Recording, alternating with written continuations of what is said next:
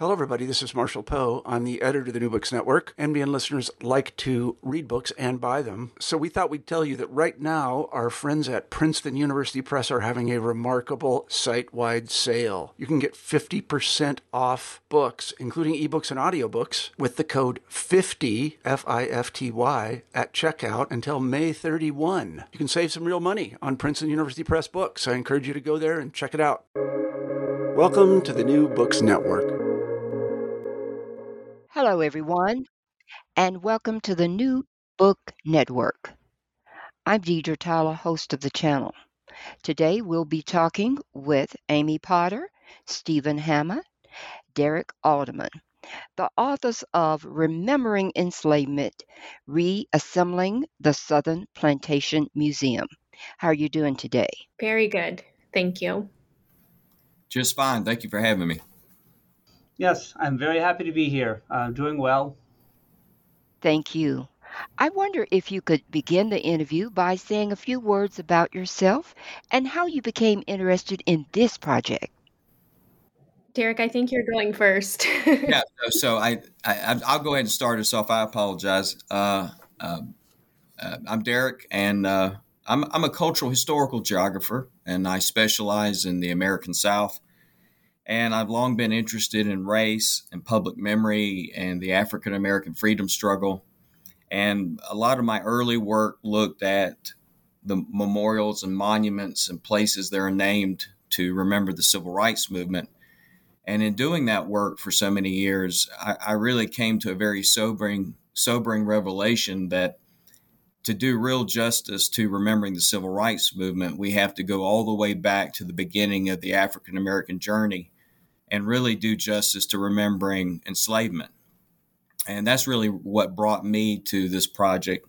And also realizing and having talked with communities for so long that they were quite frustrated, particularly Black communities were very frustrated in the way in which the public was miseducated about the realities and the of enslavement and the contributions of the enslaved.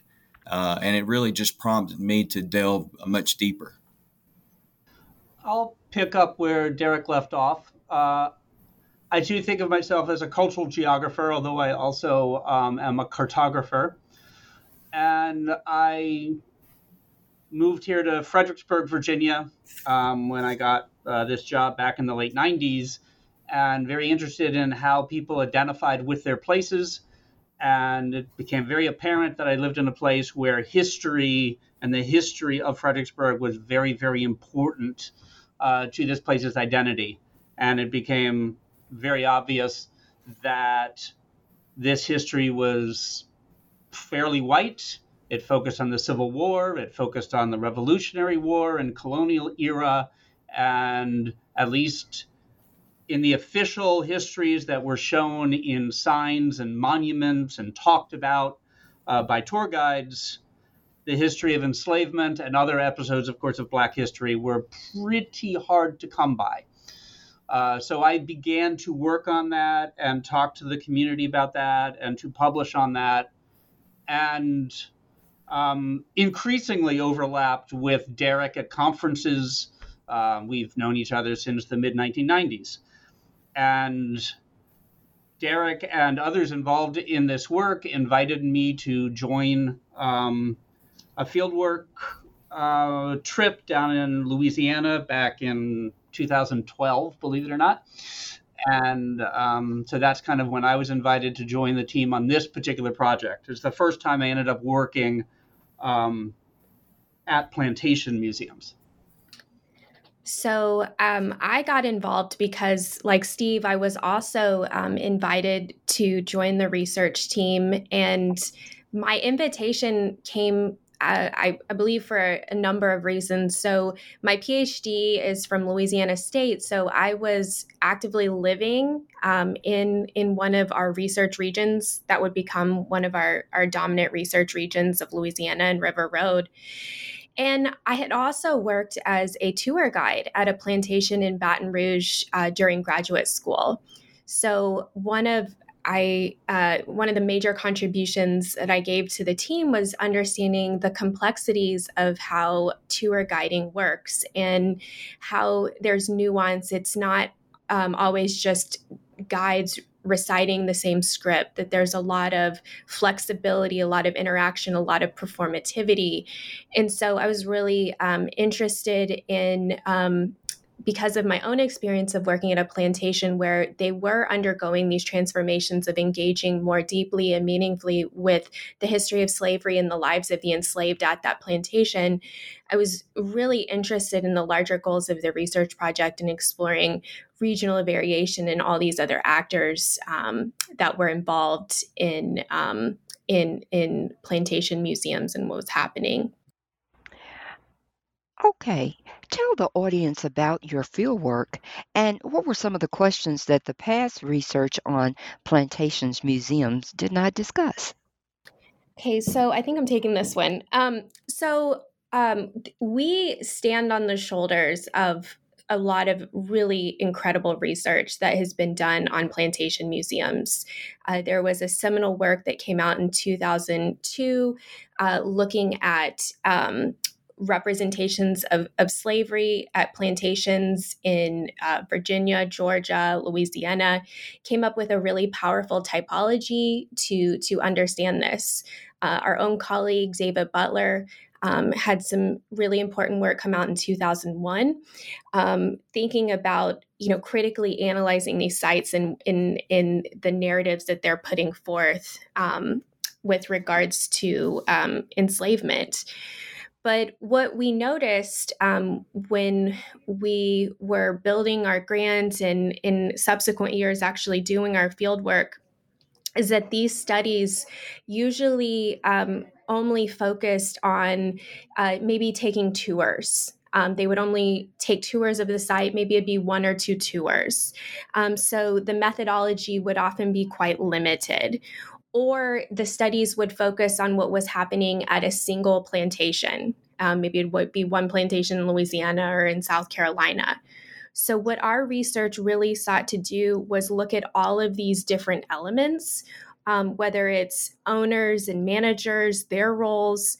We're looking at the ways the built environment is working towards understanding inclusion of slavery. We wanted to understand tourists. What did tourists expect? What did they want to hear about? So we did pre and post tour surveys. So in terms of our methodology, we wanted to understand how guides or docents or volunteers were part of this process. How were they resisting or embracing the inclusion of enslavement on tours, right?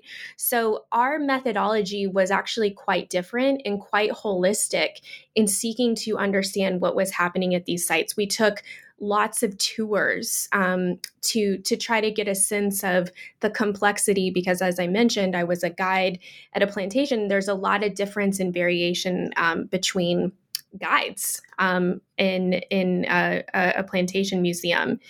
And we also wanted to understand what was happening in different plantation regions. So we didn't want to just focus on a single plantation. We wanted to focus on a concentration of plantations within a region. So hence you have the emergence of James River, Charleston, and River Road. Now, what are some of the ways in which you conclude that each museum participate in the emergent plantation museum experience? So this question, I think, requires sort of a two-part approach, and maybe Amy and Derek will do the first part.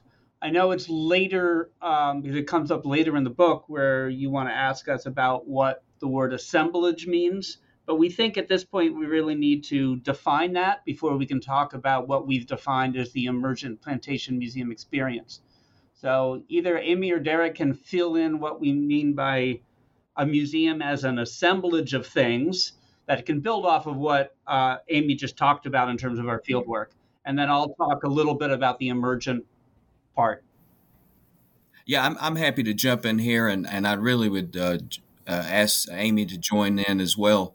I think one of the things that our work does that is truly breaking some new ground versus some of this outstanding work that's been done in the past is that we are really looking at the plantation as a larger assemblage of all the many actors, the objects, the narratives, the spaces, all the emotions, the different social actors, not just the staff, but also the visitors that Amy's referred to. All of that is working together to create this emergent plantation museum experience. And we emphasize emergent because it is always emerging. It's never completely finished. It always can come in different forms and in different directions, depending on how all these parts get assembled together.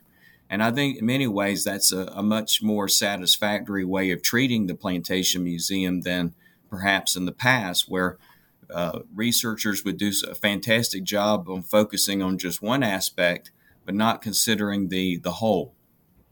And so by looking at assemblage, we're also looking at the way in which people emotionally are affected by the plantation, and also thinking about it, the Plantation Museum being a co-constructed entity, that is not simply scripted and laid out by the manager or the curator, but it's in fact co-constructed by visitors.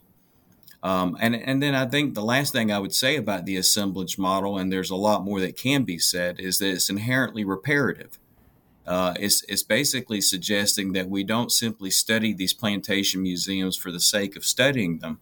We study them with the goal, the intent of bringing positive social change to what is being said and not said at the plantation, and doing true justice to the enslaved who for far too long have been marginalized within these institutions.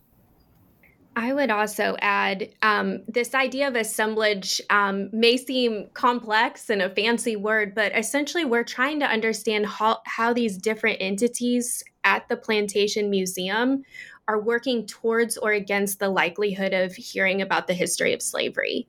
So there may be certain aspects within the Plantation Museum that are inhibiting that likelihood.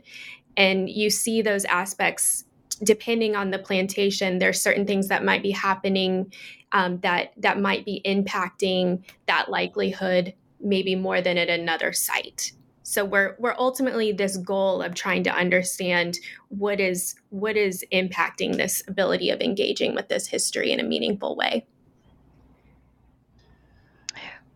What did you find concerning who sets the narratives on how slavery is told in the museums? So again, it really depends on the site. And so some of our plantation museums, we have guides and docents have resources.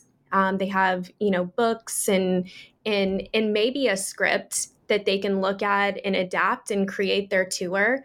We have other sites, like one in Louisiana, that is heavily scripted. It is probably the most scripted site that we studied, where the management actually created the script. And when we interviewed guides there, they're probably adhering to 80-90% of that script.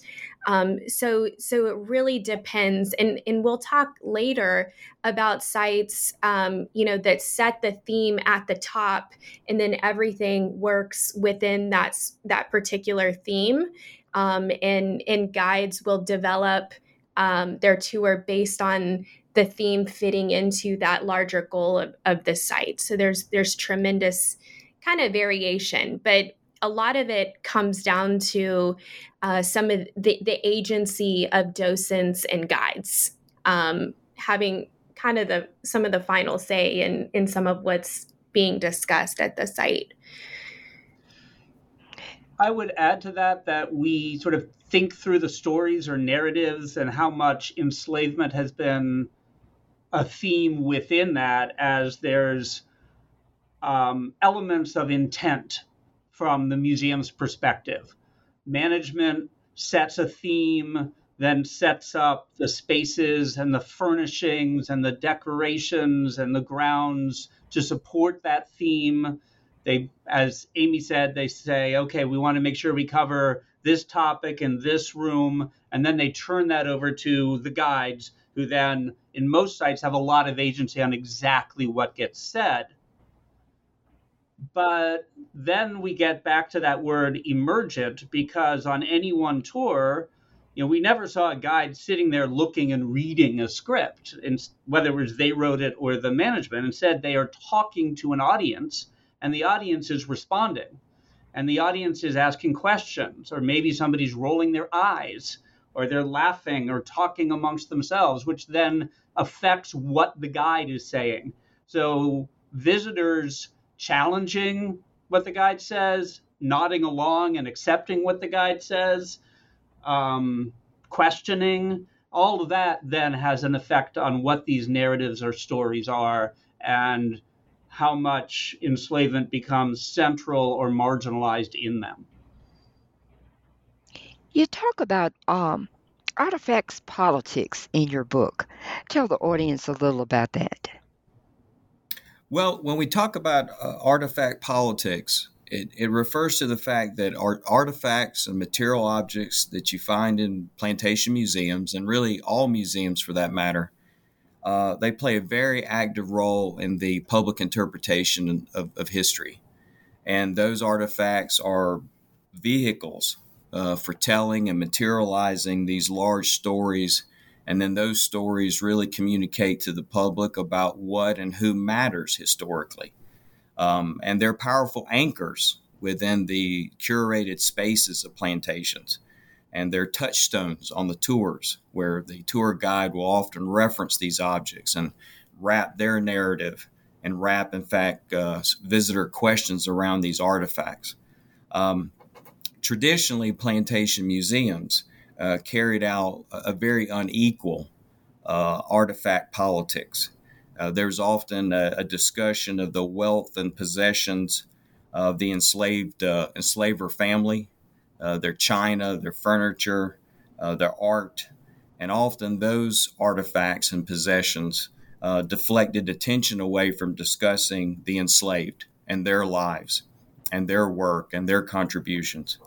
And some plantations have claimed for many years, problematically, I might add, that they don't have surviving artifacts or material traces of enslaved communities, which they then use as justification for not talking about the enslaved nearly as much as they need to. And even when there are material spaces and objects on plantations that can be used in narrating the history of slavery, like slave cabins, for example, when they are available, they can be a great deal of inconsistency in how much attention they get on a tour and in the experience. And they can often be interpreted in very narrow ways that really deny the humanity and deny the creativity of the enslaved. And what we have found is actually then many cases that the objects and the spaces they're used to interpret the enslaved life and the life of the enslaver are often segregated. They're kept apart rather than brought together, which is also problematic. And what we've suggested in our book, and I think there are sites that are increasingly trying to move towards doing this in a responsible way, is that we've suggested that there needs to be a larger symbolic and material excavation of artifacts. And what many plantation museums probably need to do is realize that almost all objects on the plantation bear some trace of enslaved life, and that there needs to be an approach to artifacts that honors the enslaved lives and their works, and how it runs throughout almost every part of the landscape of the plantation. And also, I think another important point is that when there is a lack of slavery-specific artifacts, reference can still be made to the material legacy of the enslaved. And plantations can, in fact, use artifact surrogates. They can use stand-ins when they don't have an actual artifact or object from their specific site. They can bring in objects from other sites to help tell their story and the wider story of enslavement. Can you tell us why you selected James River, Charleston, and River Road as the 3 regions for selecting the 15 plantations museums? So this gets into our research design when we planned out the proposal we sent to the National Science Foundation, which funded our research. And basically, there are a few factors. First, all three of those regions have significant clusters of plantation museums. So, in other words, they're places where plantation museums are important parts of the heritage tourism industry in that region. We also picked places that had been featured in previous research, which would allow us to have some sense of how things may have changed since some of the seminal works that Amy described earlier.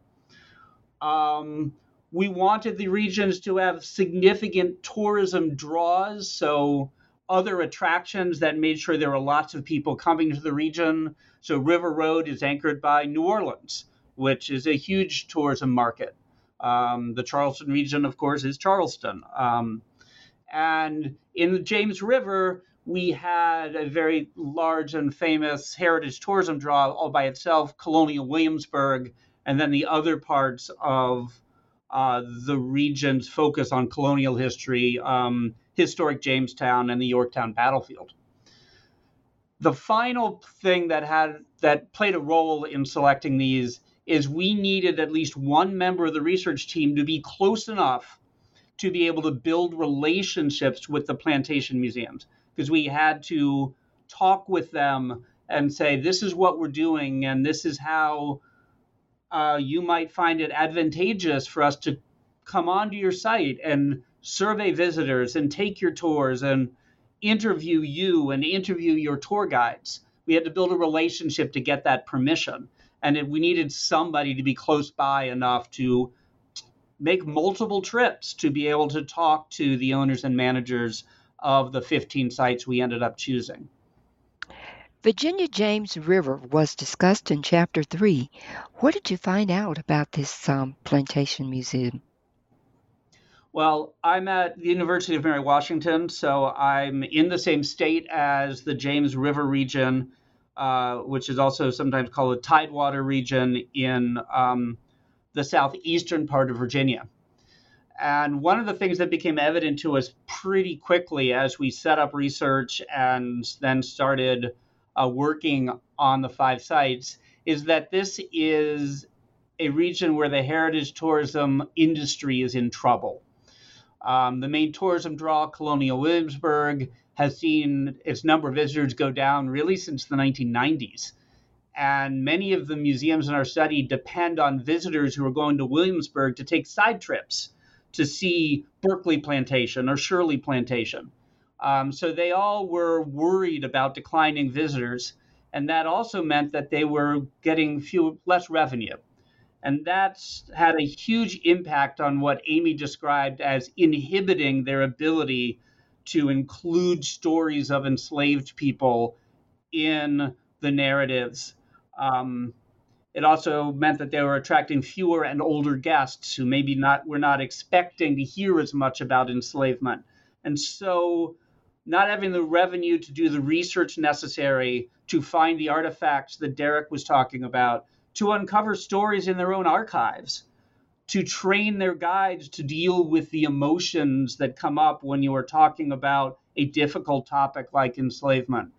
So there are lots of things that resources inhibited in terms of the James River plantations being able to address the topic of enslavement.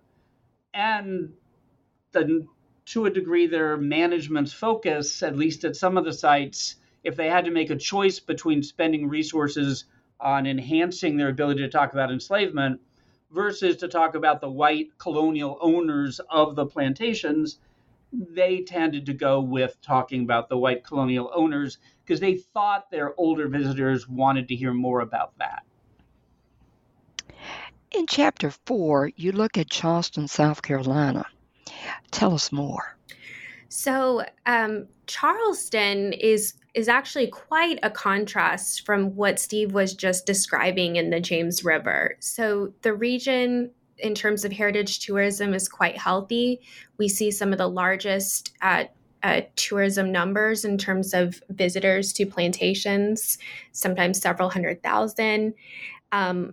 we have sites that are quite large in scale, which made fieldwork a bit tricky in trying to navigate just the scale of the site.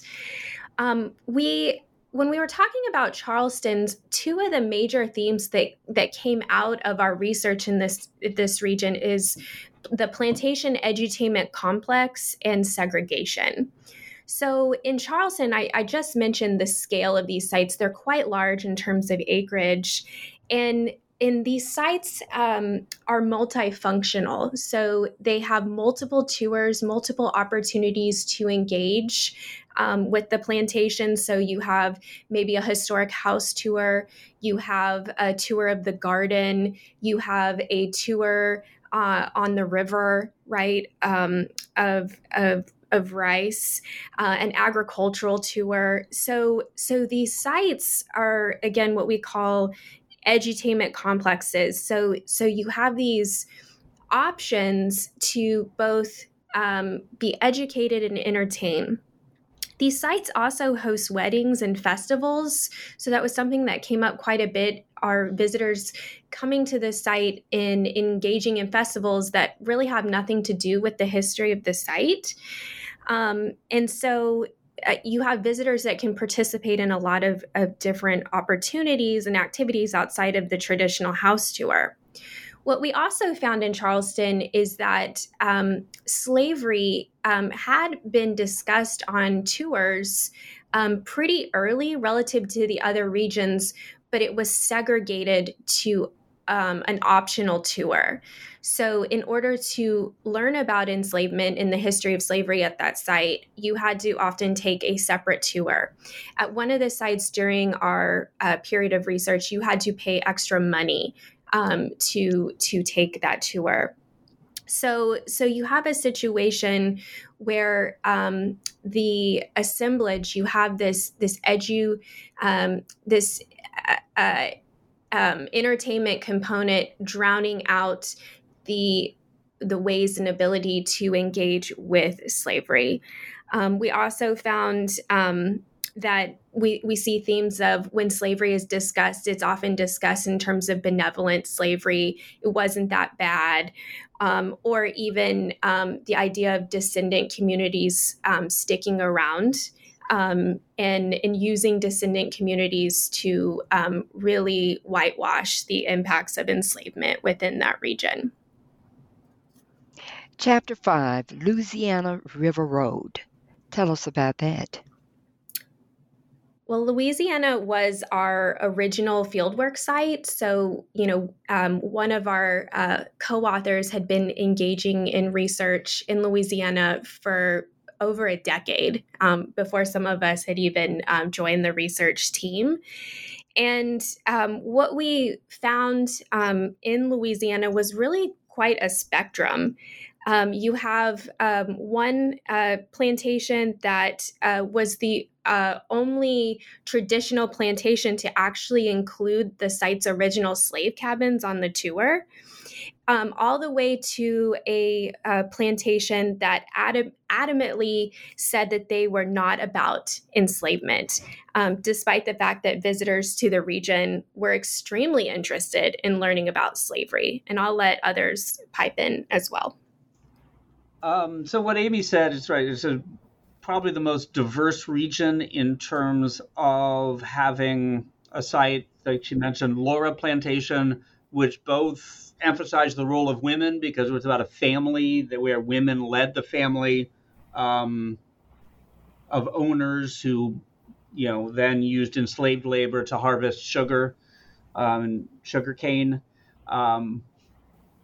But that site also, because of changes that had happened in their assemblage before we did our research, they had lost a wing of the house to a fire. They made the new tour incorporate the cabins, the original slave cabins that they had, and they started telling the narrative of some of the people who had been enslaved there. It was still set in what we might call the back of the house. You didn't talk about enslaved people while you were looking at the nice furnishings and talking about the business as run by the owning family, but you had significant material about slavery there. We also saw Transition. There's another place with probably the most visited site amongst all of the sites that we did research at, called Oak Alley. And from early pilot research where they had costumed guides that almost never talked about enslavement, to we watched them build an exhibit with rebuilt slave cabins. And the exhibit was self-guided so people could learn more about enslavement, which kind of made it separate and unequal to talking about the white masters living inside the big house. And then after we finished our field work, we went back and found that they had started even incorporating a little bit more about enslavement, although inconsistently, within the main tour. So we got to see a lot of dynamics in River Road because of the length of time that we did research there. Chapter 6 focused on two specific plantations, the Whitney Plantation and the McLeod Plantation. Can you tell us why you separated those two? Well, I'll go ahead and start. So these are our counter-narrative sites. These are sites that were doing things quite differently than any of the other sites that we studied. So, for example, McLeod Plantation, which was located in Charleston, was our newest plantation to open in terms of tourism. They opened in 2015. Whitney actually opened in 2014. So we call these our counter-narrative sites because they are centering enslavement in their assemblage. So in terms of McLeod, it's owned and operated by Charleston County. And as I discussed this idea, this is the site that established its mission, which its mission was to examine the transitions of African Americans from slavery to freedom and their ongoing challenges in the 20th century. So you see management establishing this mission, and then everything else underneath that mission, whether it's guides, whether it's the signage on the plantation, how the tours are designed, all are meant to honor and embrace that mission. So you have guides who create tours, right, that adhere to that mission. You have a plantation tour. This is actually the only one in our entire study that doesn't go into the big house. It actually focuses on the landscape, the material culture, focusing on the original slave cabins that were on the site. What's also interesting about this site is that the slave cabins were lived in until 1990.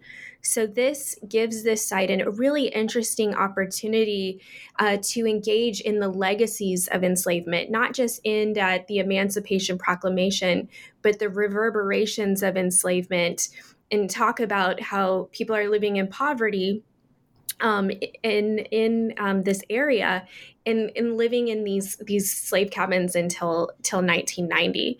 But you really see something very different happening with McLeod Plantation, with Whitney Plantation, where they are centering enslavement in their assemblage. And I think someone else is going to talk about Whitney. I'm happy to talk about Whitney and encourage Steve to join if he would like. Whitney Plantation is perhaps one of the most famous of these counter-narrative plantation museum sites. And I think it's probably worth pointing out that these counter-narrative sites are important not just because of the very different, more just representations of enslaved life that they present, but they also serve as, to some degree, role models for other plantations that are undertaking the hard work of trying to do a better job in terms of telling the history of enslavement. We often encountered plantation museums that were not necessarily doing a great job, and they would say, well, who should we look to? And it was always very assuring and I think very powerful that we could point to plantations like McLeod, but also plantations like Whitney Plantation. And Whitney Plantation is a very powerful site. In fact, one of our big takeaways from that site in terms of surveying and interviewing visitors was that it was transformative. It had an emotional impact on visitors. It was clearly elevating education over anything that would resemble entertainment, which was a powerful theme. I think one of the things that Whitney did was part of its power was visual. As you enter Whitney Plantation and you take the tour, you see these terracotta statues of enslaved children that dot the landscape. And those statues give presence to what is often absent from plantation museum narratives and representations. The other part that was very fascinating, and we found that visitors responded very positively and it resonated with them, was the actual path of the tour itself. And one of the things that we did in our study, which I'm very proud of, is that our team developed a narrative mapping methodology that allowed us to map how tours were run, what spaces they went to, what objects and themes were discussed, and we were able to determine exactly the actual geography of the tour and actually map out how people are interacting with those histories and where things are emphasized over other themes and so forth. But one of the things that's powerful about Whitney is that it is in the words of my good colleague Perry Carter, it's an inversion of the standard tour. In other words, the narrative completely centers enslaved people and communities.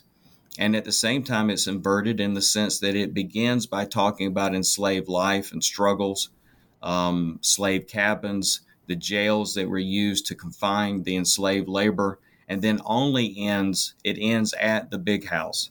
While many standard tours begin at the big house, they're sort of taken up with that, and then we sort of have slavery discussed at the very end in a secondary way, but we don't have that with Whitney.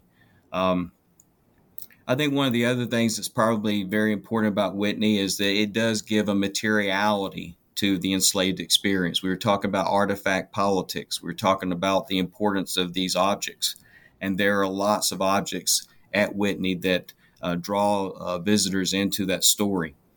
It's also very important to realize is that the composition of visitors to Whitney, they were predominantly white, middle class, very well educated, especially well educated in the case of Whitney. But we also had a fair number of non-white visitors, and in fact, 16% of the visitors when we surveyed there at Whitney were African American, which was a much higher percentage than you see at other plantations. I think both Amy and Derek really covered the key elements that make Whitney and McLeod very different in terms of their narratives, their arrangement of their landscapes and buildings and other artifacts. The one thing that I think I would add or just reiterate is, as Amy started, those are the two newest ones in that they did not open as plantation museums until 2014 and 2015 and had never been sites of tourism before. And we found this to be pretty important because all of the other sites, even those where you had managers and guides who really wanted to change the way they talked about their history and incorporate the lives and contributions and suffering of enslaved people more fully, they had these legacies they had to deal with because they had been set up to not talk about enslavement, but to talk about the beautiful furnishings of the colonial or Civil War era owners. So they had, that was, again, an inhibition. They had everything set up to tell a different story. Whitney and McLeod started with missions to tell the story of the enslaved, to center that. And then they arranged their museums and trained their guides and built up stories and worked with visitors to make sure the stories of people who had been enslaved at these plantations were the center of the visitor experience. Now, what information and advice would you give researchers and practitioners? Well, I'll begin by addressing that. Our team is very much devoted to public outreach and public engagement. Our team is also always working towards what I like to call, and many other people call, a translational science. And a translational science is about ensuring that we translate and amplify our findings in ways that can be used for a greater public good. And it's really about, and this is the hopes of our book, it's the hopes of many of the things that we put out and our presentations, is that we hope that we're creating actionable knowledge. We're creating knowledge that can be leveraged to make interventions for reforming the discussions of enslavement at Southern plantation museums and at other kinds of historical sites. And by trying to understand what obstacles exist at plantations that prevent visitors from fully engaging in the history of enslavement, it's not just simply an intellectual project. We've also taken it on as social work, so to speak. And one of the things that I think we worked very hard on, and I think has been, has potentially great success, I hope, and we hope, is that we conclude our book with a set of guiding questions for plantation museum managers and staff, and really others, including scholars, to think about as we think about how can we reform the Southern Plantation Museum. How can we, to refer to the title of the book, reassemble and change this institution, which for far too long has been associated with annihilating symbolically the identities and histories of the enslaved. And we developed over 60 questions that we hope prompt museums to take a critical look. And we want them to take a critical look at their practices and their policies and their perspectives and their assumptions. And those questions are very targeted. They're very pointed in terms of encouraging museum managers and others to think about that. And we emphasize, for example, in those questions that we provided towards the end of the book, a very holistic way of looking at the plantation. And we're asking plantation museums to think about, what's the content of your guided tours? What material objects do you tend to display and not display? How do you approach event planning, particularly when it's event planning that can have a very problematic relationship with the educational goal of plantations? How do you manage interactions with visitors? How do you coordinate in any way? Do you consult in any way with other museums that could be of some help to you? And especially important is, to what extent are you interacting with and being accountable to those descended from the enslaved, whether they're living close by, still near the plantation in that general area, or they've moved away, but they still claim that plantation and they claim that part of the South is their home and is a place where they belong. And I don't have time. We don't have time to go through all 60 of those questions, but you can think about, for example, is there a critical treatment of enslavement in your museum's mission statement? That's, I think, a major issue. Do you have people of color in positions of power and interpretation in your plantation? How can your museum ensure that, its educational responsibility is the top priority? How much do you know about who visits your plantation, the actual tourist? And what can you do to learn about what their interests and needs are with regard to learning about enslavement? How sensitive are you as a museum to visitors of color? We see a great deal of variation in our study with regard to that question. And does your plantation museum experience, does it create an atmosphere that facilitates people having an empathy and a care for the struggles and achievements of the enslaved? And the final word I would say is that we are really trying to push towards a holistic treatment of these museums, and also moving away from a very monolithic treatment of tourists and a very monolithic treatment of the plantation museum experience. I would also, kind of to add to what Derek was saying in terms of the visitor, I think one of the important parts of our methodology is that we partnered with our plantation sites. And so we were able to go back and report to these managers our findings. And we generally found that visitors were very interested in learning about slavery and enslavement. And managers were often surprised by this because there's often this perception, oh, they're on holiday, they don't want to learn about these difficult histories. They want to have fun. They want to laugh and enjoy and look at the beautiful scenery. But in most cases, that's actually not true.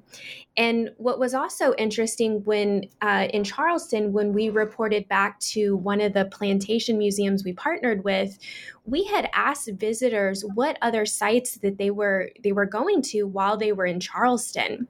And for one of these plantations, they were very surprised. They thought their competition, or the other sites that visitors were coming from, were actually other plantation museums. And while in some instances that was the case, what we found was actually this particular plantation museum, visitors were also going to the old slave mart that is in downtown Charleston, which is a really impactful way to learn about enslavement and how enslaved people were sold in the city of Charleston. So they were very surprised, and it really led to some really powerful conversations about ways to potentially change and engage more deeply, because visitors weren't afraid to engage and wanted to engage. Well, I have enjoyed our conversation. Can you tell us about the next project you'll be working on?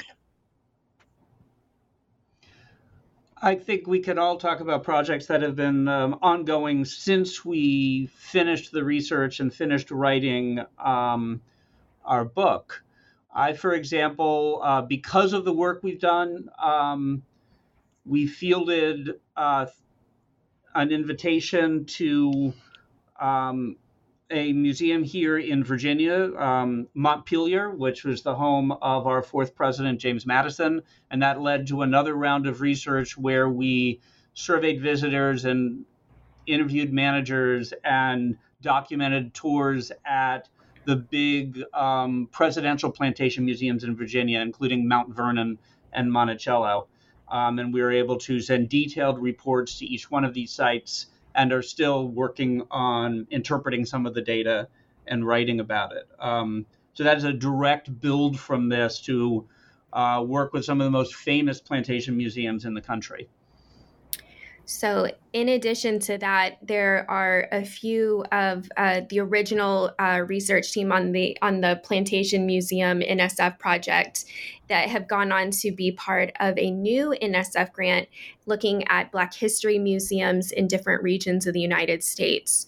So this is a really powerful opportunity to step away from plantation sites that have really whitewashed, annihilated, ignored, distorted Black history, American history, and look at these really important museum sites that have been doing the hard work of telling Black history, American history, celebrating Black history, really a movement that you really see in the 1960s and 70s, and in some pretty important museums like the new Smithsonian that have opened more recently. So we're looking at these Black history museums and looking at regional differences and particularly ways that they engage in the communities around them.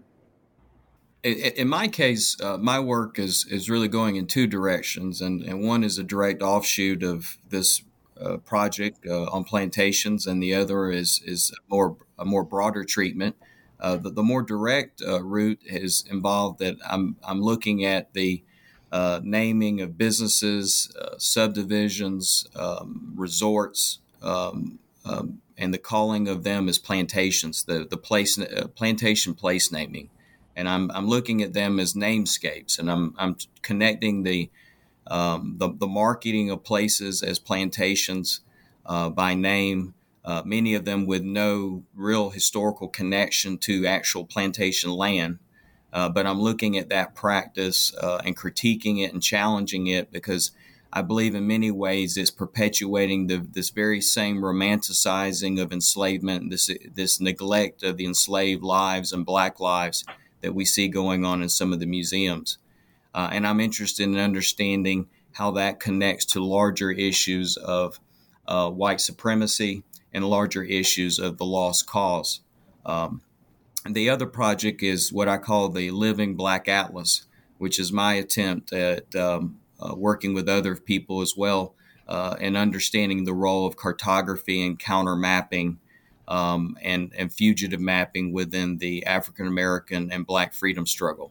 And thinking about the ways in which African Americans throughout their history here have acted as map makers and helped, and they in turn then help us stretch what counts as a map, who counts as a map maker, and the kind of political work and social good that maps can truly do when they're allowed to.